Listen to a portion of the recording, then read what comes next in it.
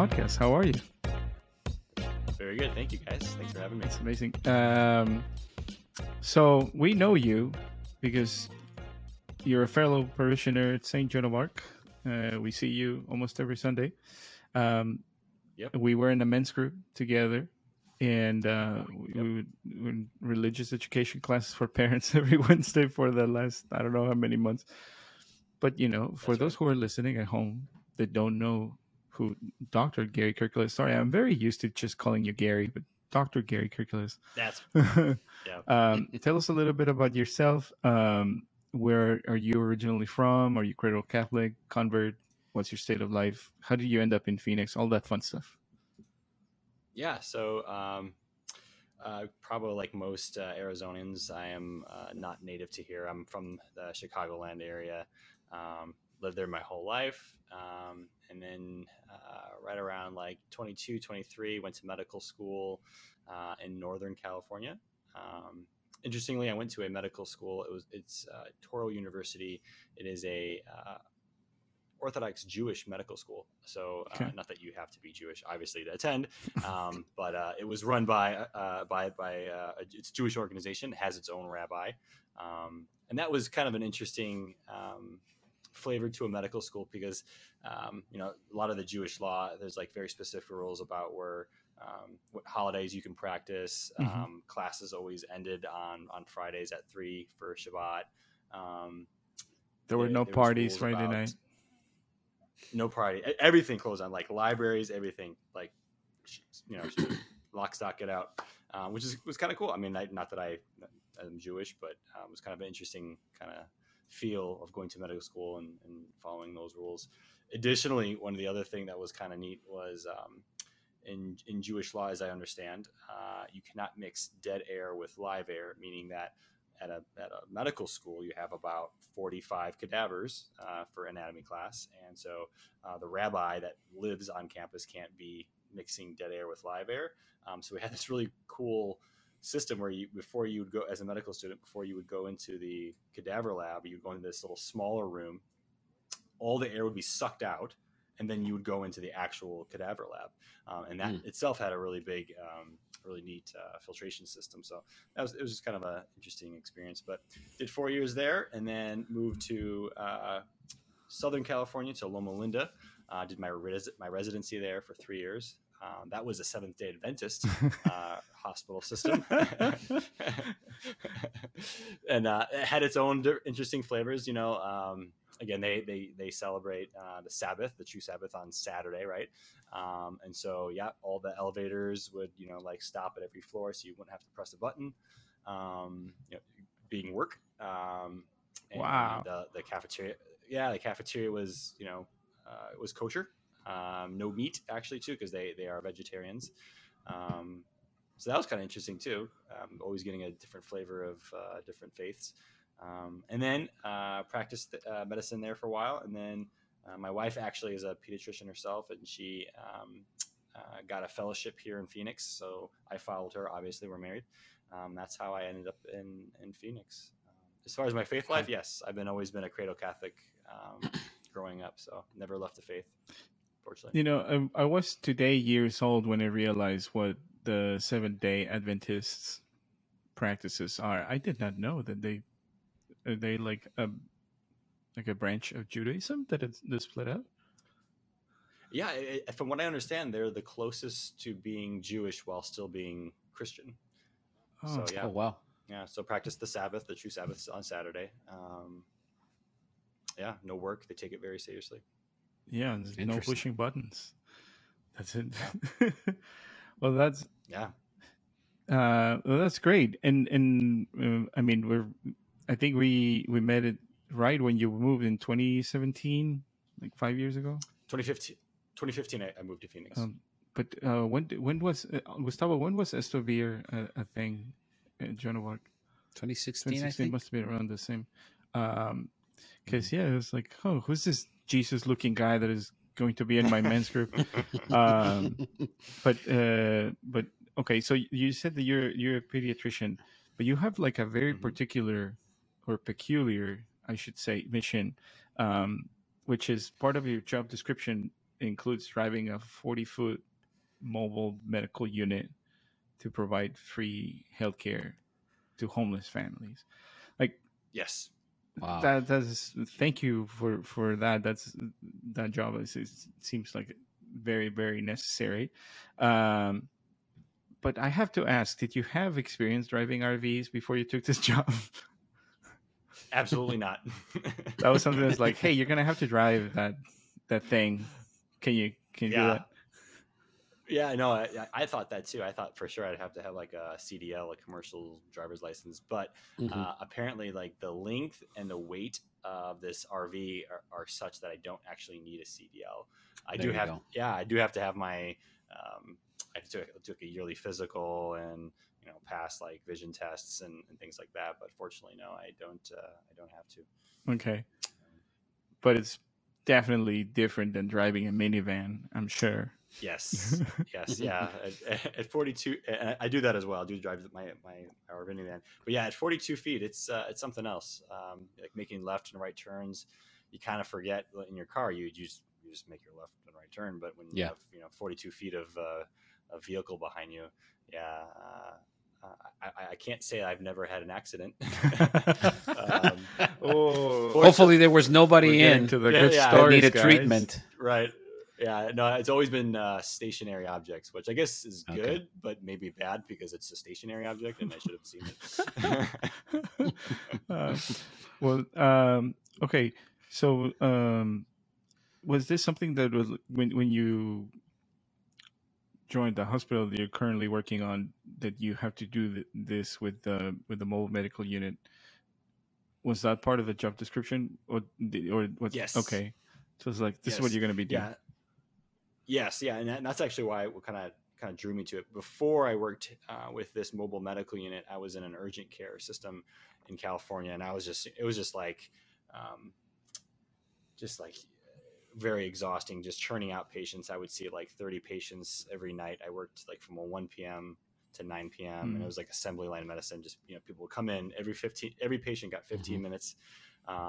And several would get double booking. So I have to move a patient in 7.5 minutes. So if you can imagine that, like 7.5 minutes to introduce myself, get a history, do an exam, give a diagnosis, and get the patient out the door, and then move on to the next one. So I was kind of ready for it. Yeah, I was ready for a change at that point. But yeah, the position opened. I was really wowed by it. I had always been drawn to like homeless care, like in residency and in medical school. I had always volunteered at like homeless clinics, and in Chicago, even before I even went to medical school, I was volunteering at like homeless clinics. Always felt very at ease there. Like the fact that if it wasn't for me and the team providing care, these individuals would have no access to care. And then to like a more like mission level, it's a way for me to live out my faith, to be able to provide care and compassion to less fortunate, to see others as Jesus, to act a little like Jesus myself, giving of myself. It's a great opportunity. So when this opportunity came up in Phoenix, I was like, wow, this exists. I had no idea this was even a thing. So yeah, I jumped on it and been there since 2015. You give that look at everybody like Jesus sentiment a whole new meaning, by the way. Yeah. It's every once in a while, I shouldn't admit this, but every once in a while, a patient will come in and they're like, yeah, we saw the doctor and he prescribed us something, but the pharmacy, there was a mess up and we didn't get the medicine. And they're like, well, who did you see? I don't know, but he looks like Jesus. And yeah. Do you ever get a patient that's like, not yet? It's like, oh my goodness, it's happening. It's happening. Yeah. Hey, sorry, can we pause? Yeah, Sorry to stop you in the middle of a sentence. Can you turn on the light behind you? There we go. Thank you. No, that one's better. Yeah, that one's good. Yeah, you're good. Because it started to get the sun is going down. A little dark. Mm-hmm. We want people to be able to see that you actually look like Jesus. Okay. Sorry. So people say the doctor that looks like Jesus. That is hilarious. That's so funny. And And do the pharmacists know? Like, oh yeah, it's Dr. Gary. Yeah. That's funny. I was going through your Twitter feed, and I was cracking up because of this gift that they gave you for Doctor Appreciation Day. It was a scented candle that said Dr. Gary's last nerve. Oh, look, it's on fire. Yes. I was like, do Part of it. you have a reputation of like having a temper at work? Oh, okay. No. No Peter fiery personality from me. Working in this sort of environment where you're constantly dealing with homeless families and hearing the worst social situations like abuse, mental illness, substance use, and just like outright sad things. You have to lighten it up by doing stuff like that. For example, I might walk into my office and everything in my office is tinfoiled or saran wrapped. At the end of the day, I might find my car keys frozen in a block of ice. And that. Oh, there you go. That stuff it's like therapeutic. You have to do that kind of stuff, because otherwise it's just like if you hear 8 hours a day of like kids that are just have like the worst case or the worst go at life, it gets pretty depressing quick. So, yeah. Well, that's good that you get liven it up. I mean, that kind of makes me feel a little bit better because in my previous gig with software engineers, we would do that a lot. There was one time our boss said that he was going to give up soda for Lent. And one of these guys in my team just took 6 or 7 24 packs of Coke and put cans of Coke all over his desk. And that's like one of the light ones. There was the tinfoil is one. I gift wrapped someone's desk for their birthday. Good times. I mean, gym style. Yeah, I didn't get to do the stapler in the Jello bowl, but I did do the cell phone in the ceiling once. Cell phone in the ceiling? Yeah, dude. What is that? How do you do that? It's from The Office. Is when Jim hides Andy's cell phone in the ceiling because it has this really annoying ring, which is Andy singing a cappella, and he just throws it in the ceiling and then calls it, and Andy doesn't know where it is. So I did that to a coworker once because he had the loudest ringtone ever, too loud. The volume. So I was just the volume was just loud and annoying. So I was just like, I'm just gonna do it. It's a really good friend, so he took it in good spirits. He didn't punch a wall or anything. Yeah, that's good, because I would be like, you must have been really close to this person. If not, that would have been could have gone south very fast. Okay, so that's good. It keeps things from getting to, but I mean, it's probably better than the ER, and because you do a pediatrics ER, that has to be, there's always going to be a degree of sadness because you're dealing with sick kids. Yes, I think it's everyone has their weeks and streaks. For me, I can weather social problems better than I can handle true medical acuity. So for example, my wife, when she's in the emergency room, she'll come back home and she'll say, yeah, I just saw a kid that was beaten to death by their parent that was on substances. I can't. That'd be like game over for me. For me, I can handle. Dad's incarcerated. Mom is a meth addict.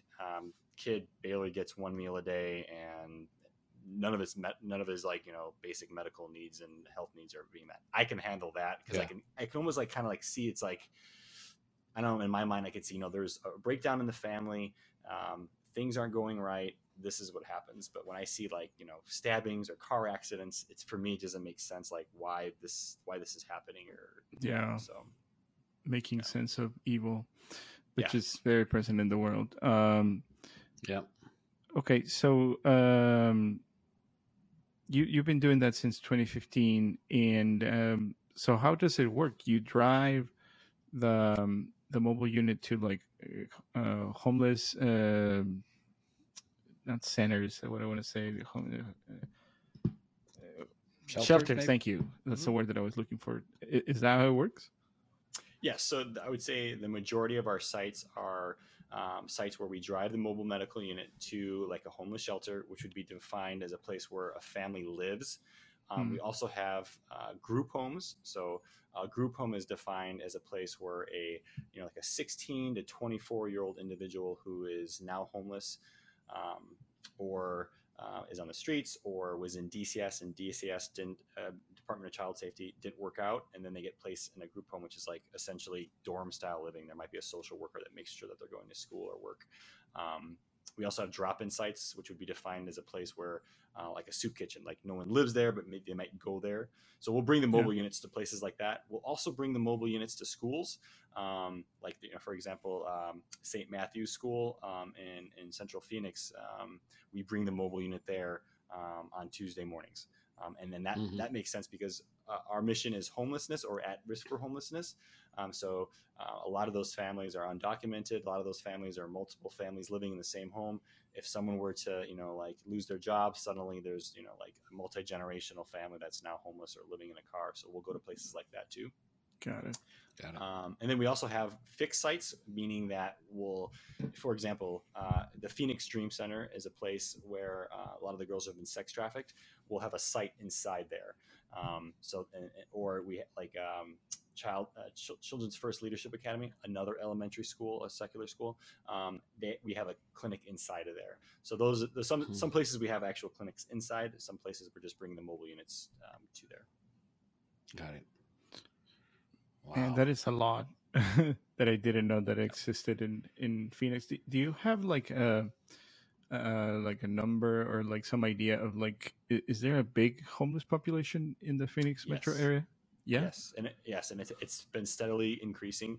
I don't have the numbers in front of me, but yeah, it's they do these things called pit count, so point in time. They pick one day a year where they send out volunteers and they just get a number and it's not exact because they only have a limited number of people to get these, but they'll just go out and they'll go to like underneath the freeways, they'll go to like the shelters themselves, they'll go to parks, and they'll get these numbers, and then they can look at it over time, and over time homelessness is increasing, as is unsheltered homeless. So the number of families that are living in cars or in parks are also increasing, as opposed to those who are living in shelters. And the number of like the lion's share of homeless people are age 25 and up, so like single male, single females. But there is a good portion of young adults, so like 16 to 24-year-olds, and then young children. Wow. And what about demographics, Gary? Because me and my wife were talking about this the other day, that you don't really see a lot of Hispanics or like Asian people. It's rare that you see like a Hispanic or an Asian homeless person. And again, this might be, I may be totally clueless, but there's a very strong sense of family in both of those cultures, and intergenerational living, because my grandmother lived with us clear into her until she passed away, but 20 years before that she lived with us, and it's not uncommon for households of Hispanic descent to have like an aunt or an uncle or like a cousin stay with them, that comes from Central Mexico and just wants to get a job and just lives with them. So the demographics have something to do with it, do you think? I don't have the stats in front of me, but I would say it's some cultures and races and ethnicities are overrepresented. Like for example, like African American Black families, I think there are a very small percentage of the Metro Phoenix area, but they do represent a higher density of homeless. I would say, like, just off the top of my head, we see majorly Caucasian and Hispanic families, and of the Hispanic families, I'm thinking they're more like third, fourth generational. Got it. It's interesting, like at St. Matthew's School, a lot of the families are either undocumented or first generation, very strong family units together. But if I go to a different school where it's like fourth or fifth generation, kind of sad to say, but the American culture is not the best. Kind of tears families apart. I wouldn't be surprised if I were to see more homelessness or near homelessness in those populations, but I don't have any data to just my observation. Man, That actually, I was talking to our pastor, Father Keneally, one time, and he was mentioning that someone told him that, you know, at least in the particular case of Mexicans, like we take care of our own people. So like that's why you don't see a lot of Mexicans on the street, because what Gustavo said was like spot on. We're just gonna bring him in. They're gonna sleep on somebody on the just couch. brings you in, you know. Yeah. Mhm. There's a comedian that says that and we had like this guy that lived with us. We didn't know who he was, but he paid for the phone bill, so we let him stay. It's kind of like that cultural, joke about like living with all these people. Well, I thank you for doing that job. It's in how do you deal with all of those things that you see from your faith perspective?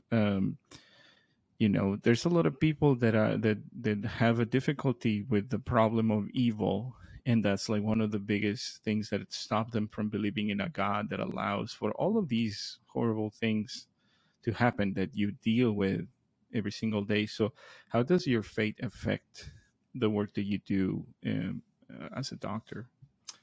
That's a really good question. I kind of like how I alluded to before, like a lot of the ills that I see, a lot of the family breakdown, I see that as results of just, I don't want to, just like from a faith perspective, almost like our own doing, like it's like a form of sin, right? Like when people turn away from God and they turn to drugs, or they break their families up due to whatever reasons, domestic violence, etc. That I can handle that a little bit better, because it's like, someone made a decision to do that. Whereas if I were in a hospital setting or an emergency room setting, I don't know how I would handle with seeing kids with cancer every day, or other things where it's just like, it's not a result of a natural disaster. It's not a result of someone's decision. It's just happened, and that just happens. That I don't know how I could do that, but like for me, my kind of like my protective thing is just that, like, if you as much as you can, in maintaining your family, maintaining God in your life, a lot of these social ills that I see on a day-to-day basis go away. It's not 100% perfective, like even in the most Catholic families, there's bad things going on. That's obvious. But there are also a lot of protective measures. Yeah, because like we had our daughter. She had this condition with the skin is jaundice, and she was at the hospital where you work, and you were kind enough to go and pay us a visit when we were there. The 24 hours that Lucia was admitted when she was a newborn. That is very sad to see. Like I went on an elevator ride with this other man whose kid had been living in the hospital for like the last year, and I was like, I don't know what to tell you, man. Like my kid has jaundice, and it's very, very curable. She's just gonna stay on a tanning bed until she works out all of the bilirubin out of her system. So it puts things in perspective so badly, because sometimes we're like, why are all these things happening to me? It's like everybody should like volunteer at the children's hospital once a month just to get a little perspective. Yeah, like totally. You sometimes I'll have a bad day, something happens at work or at home, and then I'll see a kid without any hair, and I'll see his parents taking them into clinic, and I'm like, shame on me for even like feeling sorry for myself. Like, imagine one day in that kid's life, or imagine one day in that parent's kid's life. You're right. It does put things in perspective. And by the way, for everyone listening, make friends with a pediatrician if you have kids or planning to have kids. I cannot count the times that I've texted Gary or asked for advice when the kids are sick or they hurt themselves. So please tell me that I'm not the only one that takes advantage of. No, I think you're the only one, actually. No, I'm just kidding. no. That happens. Like I have all my cousins and family friends, things like that. They do that, and I enjoy it actually because it's another way that I could alleviate suffering of a parent because they're worried about a rash or a fever, and parents, like if I wasn't a pediatrician, I wouldn't know what to do either. And a lot of times, us parents, the thing that you turn to is like, okay, well, something's going on. I'm going to go to the emergency room, and sit in the emergency room, waiting room for 2-3 hours, being exposed to coughing people, and a lot of times it's not even necessary. So if it's something that I could alleviate, I'm glad to. Okay, that's awesome. That's good. I'll need your number, Gary, after we're done. So the last 5 years, it seems like your family and my family have been growing at the same pace, and I think we have kids around the same ages. Yes. How do you balance your career with your vocation as a father and husband? I'm assuming it has some advantages because of what you just said, not that long ago, but. How do you do that? How demanding is it to be a doctor and balance that with your vocation? It's hard. I mean, I'm really fortunate that my job is an outpatient job where I'm literally working 8 to 5, and I come home.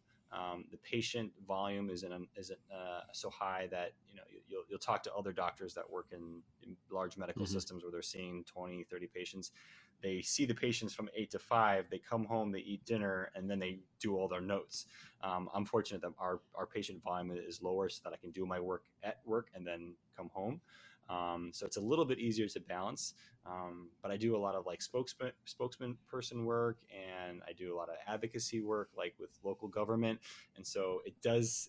There's some work that I have to do in the afternoon. Fortunately, my wife shoulders the big burden of that, and I try to help out as much as I can. But it is really hard because there's sometimes you have to err on the side of work, and sometimes you have to err on the side of being the dad, and you can't do either, exclusively. So it's really hard.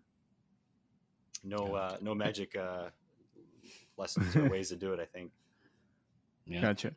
And also your wife is a doctor as well, so yes, you have, both of you need to put that into the whole equation, which kudos to you too. I don't know how you guys do it, but I was talking to a coworker the other day because we were having some issues at work, with stuff not going 100% and clients kicking things back, and I was like, okay, then we'll deal with it. I was like, worst that can happen is that we just redo it.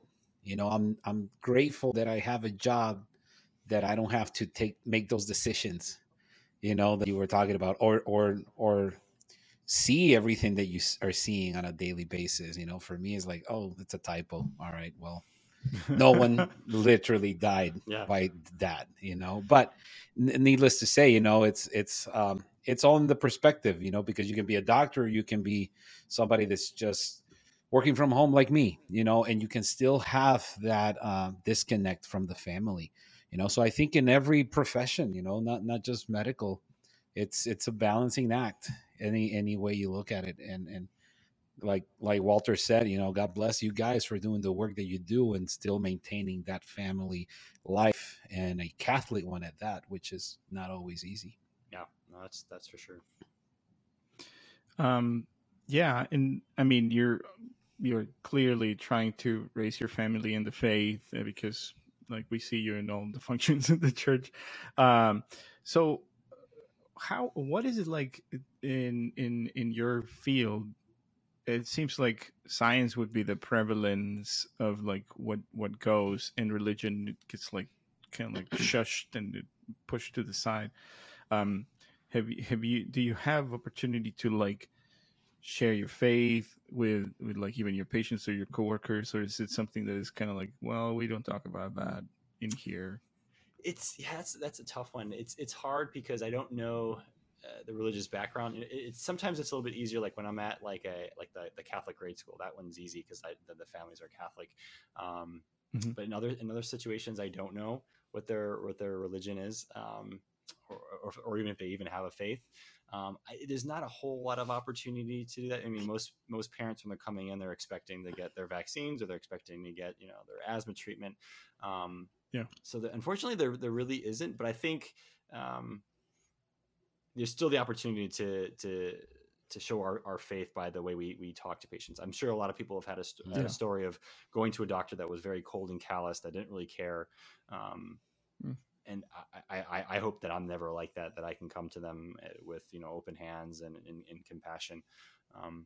I will say that when I worked at Loma Linda, the Seventh-day Adventist hospital, that was, I've done rotations at Catholic hospitals. I went to the Jewish medical school. I will say that the SDA community was very vibrant. Like before we would round on patients every day, we would pray. And we would often ask, with our patients, do you want to pray together before we start talking about your case? I definitely did not experience that at any Catholic hospital. It's just kind of interesting how people, I don't want to say brave, or I don't know how I would put it, but it's interesting how some people are able to open up about their faith in a secular scenario. But yeah, in my current capacity, there's not much room for it.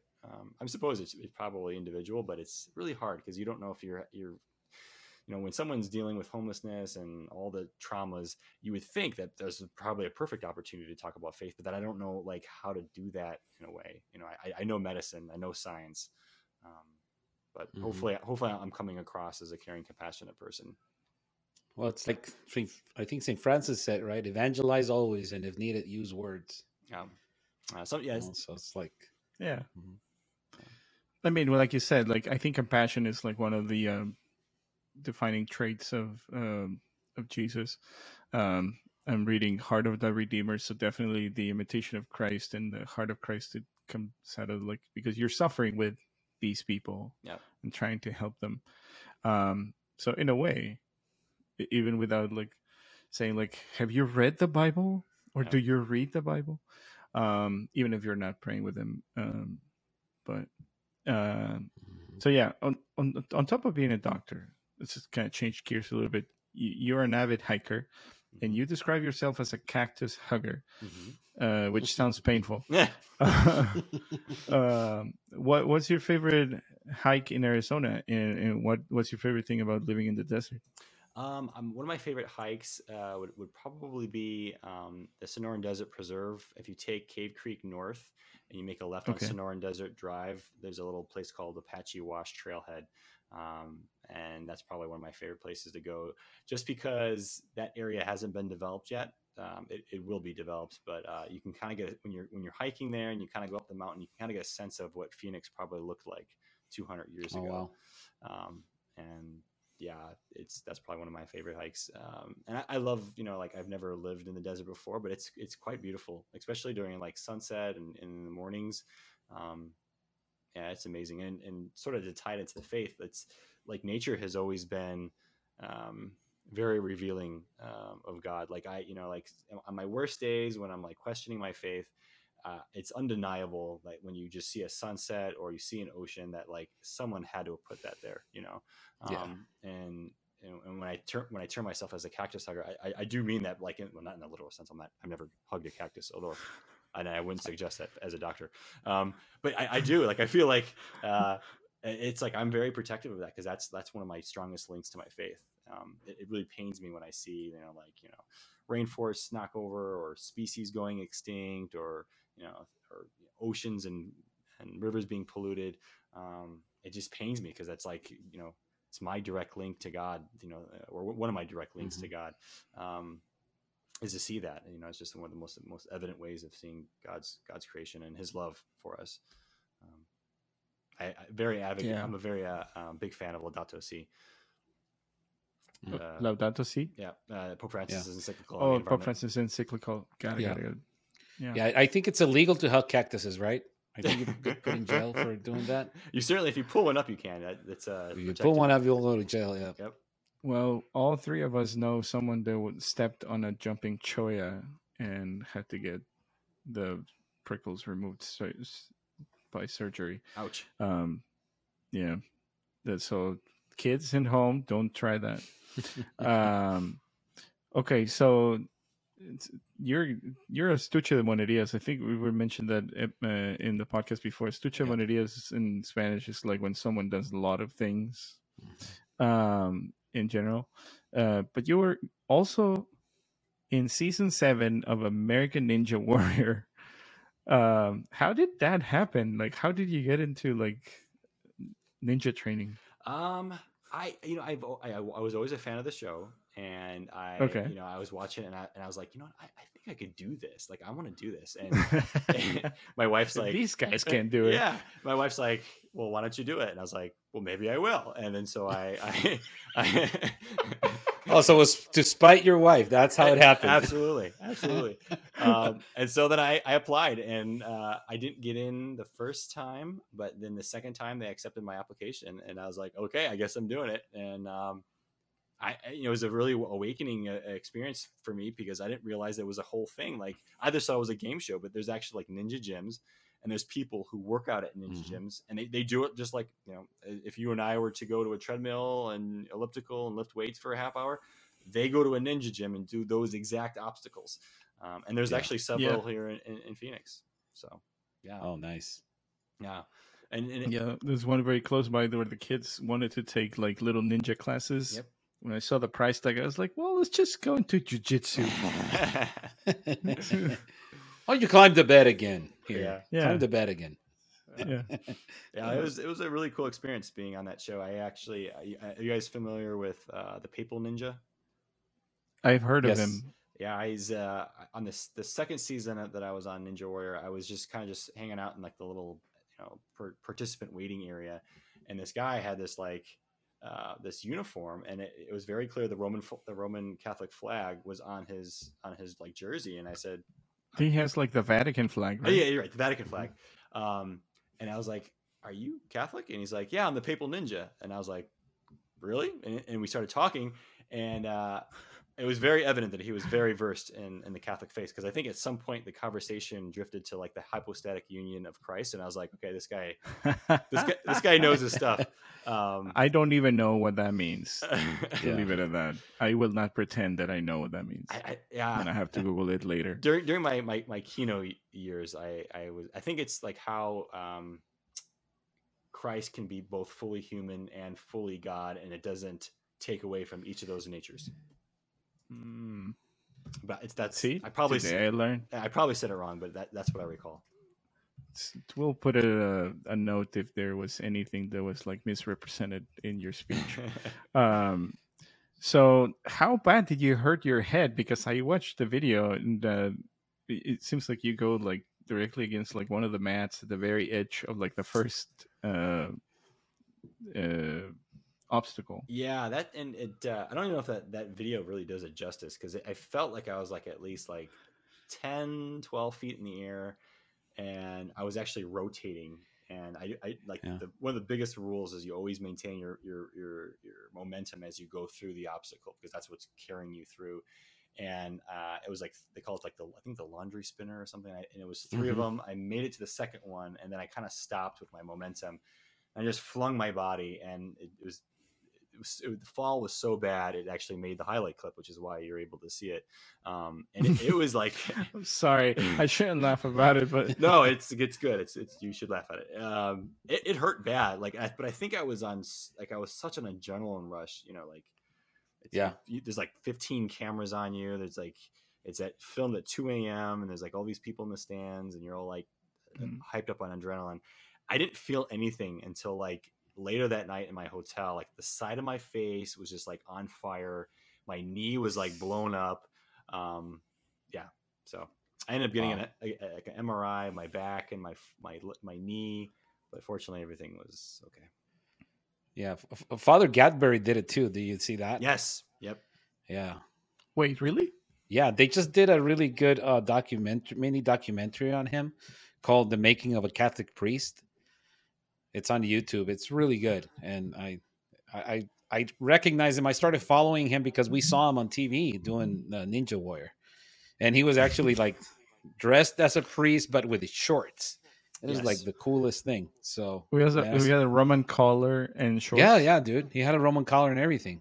It was like the short sleeve one, but he went all out and he did pretty good too. So it was interesting. So there's representation in Ninja Warrior from the Catholic we go. standpoint. Yes, and if you, I definitely recommend checking out the Papal Ninja, Sean Bryan, stand-up Mhm. guy. Okay. I actually, he actually with Doug from Estovere, we actually got him to come out to a parish to give a talk. Oh, nice. Oh, nice. Yeah, so I'm hoping to reach out to him again to do that again. But Maybe you can invite him to the podcast. I know, right? He Now actually, we have an in. yeah. I'm sure he would say yes because he does quite a lot of like Catholic podcasts, and I just love the guy because in the secular world, often people who take their faith seriously aren't doing well. Like the number of truly Catholic football players or baseball players. I mean, we're outnumbered, but like Sean Bryan, he like kills it all the time. He's like one of the best guys out there, and it's not just like a nominal Catholic. Like, I was raised Catholic. The guy is active in his church. He's like writing, I think he does like a how to find your mission in life. Very active. So yeah, I'll try to. Well, there's a whole ministry around it. Yeah. Nice. He just puts Ninja Warrior at the end of it. How to find your purpose as a Ninja Warrior. Yeah. That's just his calling card. That's awesome. And then to top it all off, you're a triathlete. You're an Ironman. Like, when do you find time to train? 5 to 6 is the golden hour for me. I'll be honest, from like 2014 to 2019, I was very active in triathlon. Now with 4 kids, the time to train is like 5:30 to 6. And so training a half hour every day is not enough to complete an Ironman. That's like a part-time job. You're looking at like 10 to 15 hours per week is what you need to do. And so now that I think that ship has sailed for me, I don't think I could be putting that much time in. Because what I would do for Ironman training, I would train from like 5 to 6. So 1 hour every day from Monday to Friday. And then I would have my long sessions on Saturday and Sunday where I would train for like 4 or 5 hours. It's kind of hard to ask my wife to do that. Yeah. I ran a half marathon once, and after I finished it, I was like, "Yeah, I think I'm done."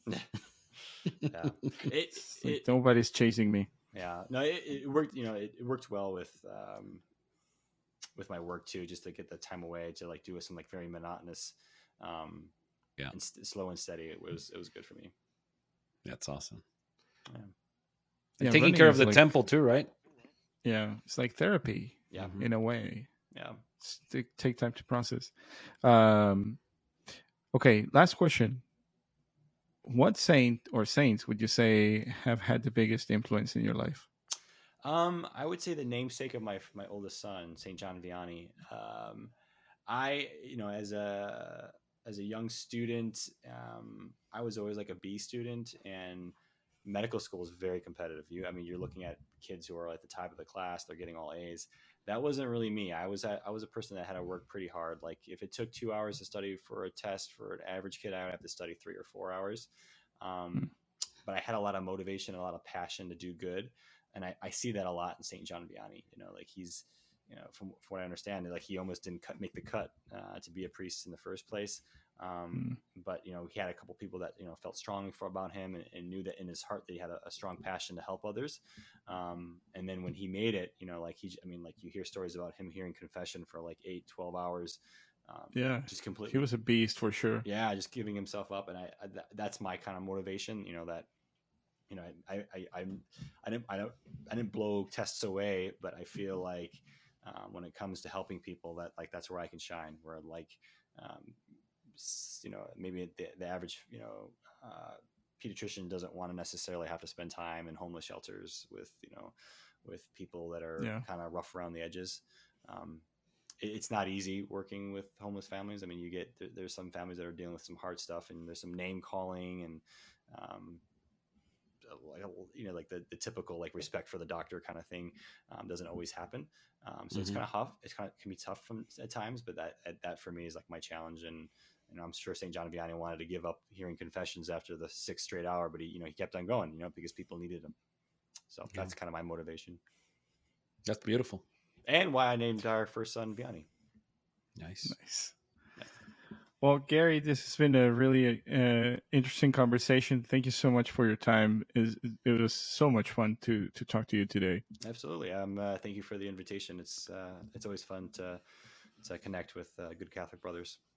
Yeah, and we should definitely have you take us on that hike when the sun doesn't scorch you down. Yes. When it's not hiking season right now. When it's not it can be at 4 o'clock in the morning, though, right? I mean, yeah, I guess. Where can people find you? And you're kind of active on Twitter. Yeah, I mean, you look me up on Twitter. I'm kind of boring. I just basically post about children's health stuff. I do some advocacy around cannabis advertising.